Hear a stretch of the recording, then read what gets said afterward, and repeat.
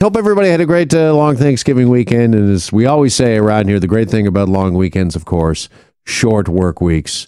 Again, it's already Tuesday.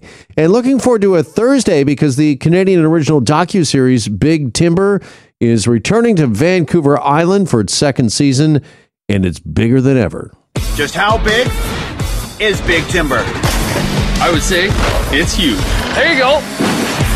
Humongous. Let's get some wood in here. It's massive. Massive. Let's do this. What are other words for big? Colossal. Let the games begin, boys.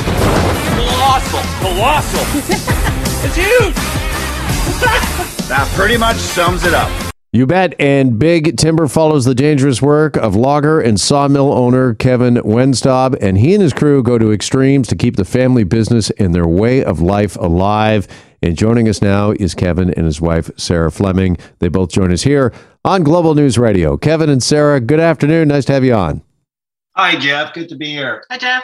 All right. Tell us a bit about this new season, because we understand, the challenge is bigger than ever this time around. Yeah, I know. It's just like scary, man. Out of sight, you kind of like, why are these challenges getting bigger all the time? And they just keep rolling in. And it's about wood. We need wood. And we have wintertime snow, and we've got summertime heat, and both of them are huge challenges. And we've got to find the wood. Now, to find the wood, I understand that this season you were forced to take to the seas. Can you tell us a little more about that? Yes, I can. So They head out to the open ocean in search of logs, is basically the quick synopsis. But he takes his crew with him, and it's a real learning curve for those guys. But Kevin's got some knowledge to draw from. So they have a great time doing it, and it's lots of fun, and it's pretty humorous. Mm-hmm. Yeah. Why did you have to, Kevin, take to the seas this time around?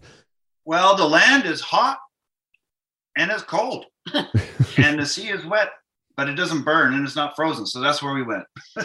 we had extremes to deal with. So, there's lots of wood available out in the ocean, which is beachcomb wood. And I spent my younger years out there doing that, and I knew it was out there. So I've got a nephew who lives out on the West Coast, and we worked together and did some pretty extreme log salvaging and got some pretty good bounty. Now, not only is all of this going on, and really isn't that enough when we talk about challenges bigger than ever, but we also understand this season you're in a race against time because you were facing potential government fines as well? Well, it isn't really a fine. What it is it's a after effect of our last logging situation where there are a whole bunch of legacy trees that popped up on our logging block.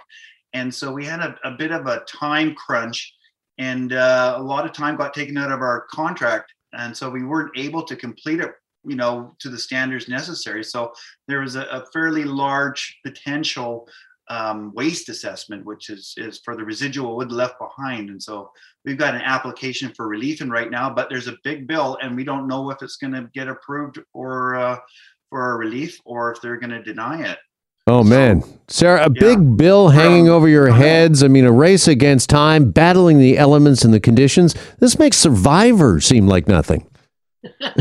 Well, Survivor guys are there to get money. We're here. We got to spend it. And if we don't have it, we're toast. Our everyday is always got challenges, and they're big, but that's our way of life, and we have to struggle through it. So, things come up like these types of things, and the legacy trees did put us in a setback for a period of time.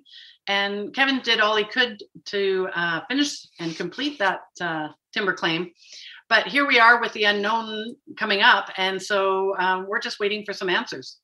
I'm wondering, going into season 2, what do you think are the biggest misconceptions when it comes to doing what you do, doing logging? Because I think a lot of people have got a picture in their head that this is, a very tranquil way of life, that you're up there in the woods, maybe in a cabin, you're running your own business, which everybody dreams of from time to time. Yeah. Misconception. Perfect. It's a full life commitment is what it is. You live this life day in, day out, 24/7.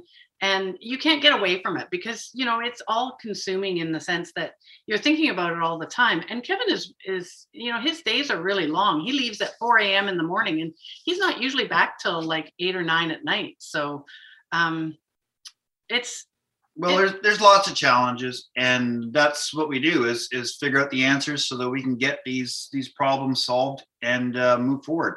So, you know, it's weather, or it's the wood supply, or it's equipment, or you know, just being able to work together as a team. All of these things are challenges, but they're all challenges that, you know, we can deal with. Mm-hmm. Do you think that's what people love about the show, Big Timber? Because, again, you're heading into your second season. I know fans are very excited. They can hardly wait for the premiere on Thursday night. But what do you think is the secret to the success of Big Timber? Well, we're just doing what we do, and it's a straightforward living. We're honest about it, and, you know, we're showing how it goes. That's all. It's a true docu-series, or, you know, a profile of our life and how things work. And people love to learn something about a job that they might not particularly do or ever see somebody doing that type of job. So it's a little window of how you know, getting your decking on your deck, what has to happen for that whole process to happen. We're going right from standing timber to a finished product right down to Jeff's deck. And so people really are interested in that process and how it happens, because when you go to the lumberyard and buy wood, you don't know what happened behind the scenes for that wood to get there in that lumberyard. Right. All right. Well, Big Timber Season 2 premieres Thursday on History. You can also watch on demand with Stack TV or using, of course, the Global TV app. Kevin and Sarah, pleasure catching up. Best of luck with the new season, and thanks so much for joining us. Yeah, thanks, Jeff. Thanks, Jeff. See you later. Be well.